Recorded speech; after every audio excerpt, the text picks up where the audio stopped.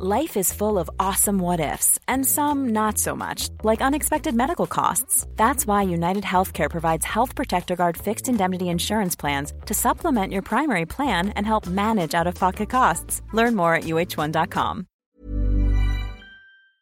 This is the Times evening briefing on Friday, the 26th of February.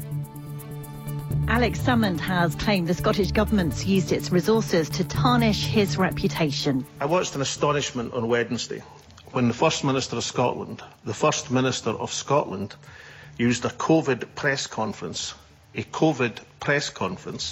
to effectively question the result of a jury. Still, I said nothing. Well, today, that changes. The former First Minister is giving evidence to MSPs investigating the devolved administration's botched handling of harassment complaints against him in 2018. He was cleared of 13 sexual offence charges after a trial at the High Court in Edinburgh last year. Nicola Sturgeon will give evidence on Wednesday. People aged 40 to 49 are next in line for a COVID-19 vaccine in phase 2 of the rollout. Government advisers have concluded vaccinating in order of age remains the quickest way to cut deaths. There have been calls for teachers and police officers to be up next. Professor Wei Shen Lim, COVID-19 chair for the Joint Committee on Vaccination, has explained why they're not using that approach. We would run the risk of missing some people because not all occupations are well documented, and we don't really know all of the occupations that are at risk.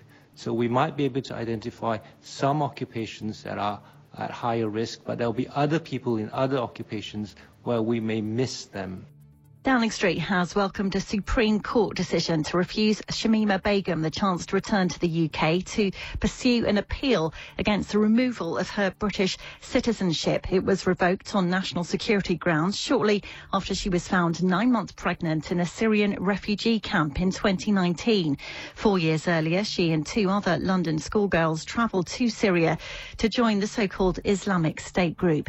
Well, human rights group Liberty says the ruling sets an extremely dangerous precedent. Evan Jean Lawrence is a terrorism academic and researcher at the University of Central Lancashire and says the fact Shamima Begum was 15 when she left means she shouldn't be treated as an adult. That's the precedent that we're all quite worried about, because does that now mean that anyone who is of that age and commits a criminal offense, whether that's sexual exploitation, human trafficking, drugs, gangs, whatever, will go on to then be treated as an adult? What is that kind of line for criminal responsibility in the UK? A senior Tory MP has called on the Chancellor to announce additional support for festivals as part of the budget next week. Julian Knight, who's chair of the Digital, Culture, Media and Sport Committee, says the sector needs more than a roadmap if the summer circuit of events is to go ahead. Well, this week it has been confirmed Reading and Leeds, Camp Bestival and Creamfields all plan to go ahead this year. You can hear more on these stories throughout the day on Times Radio.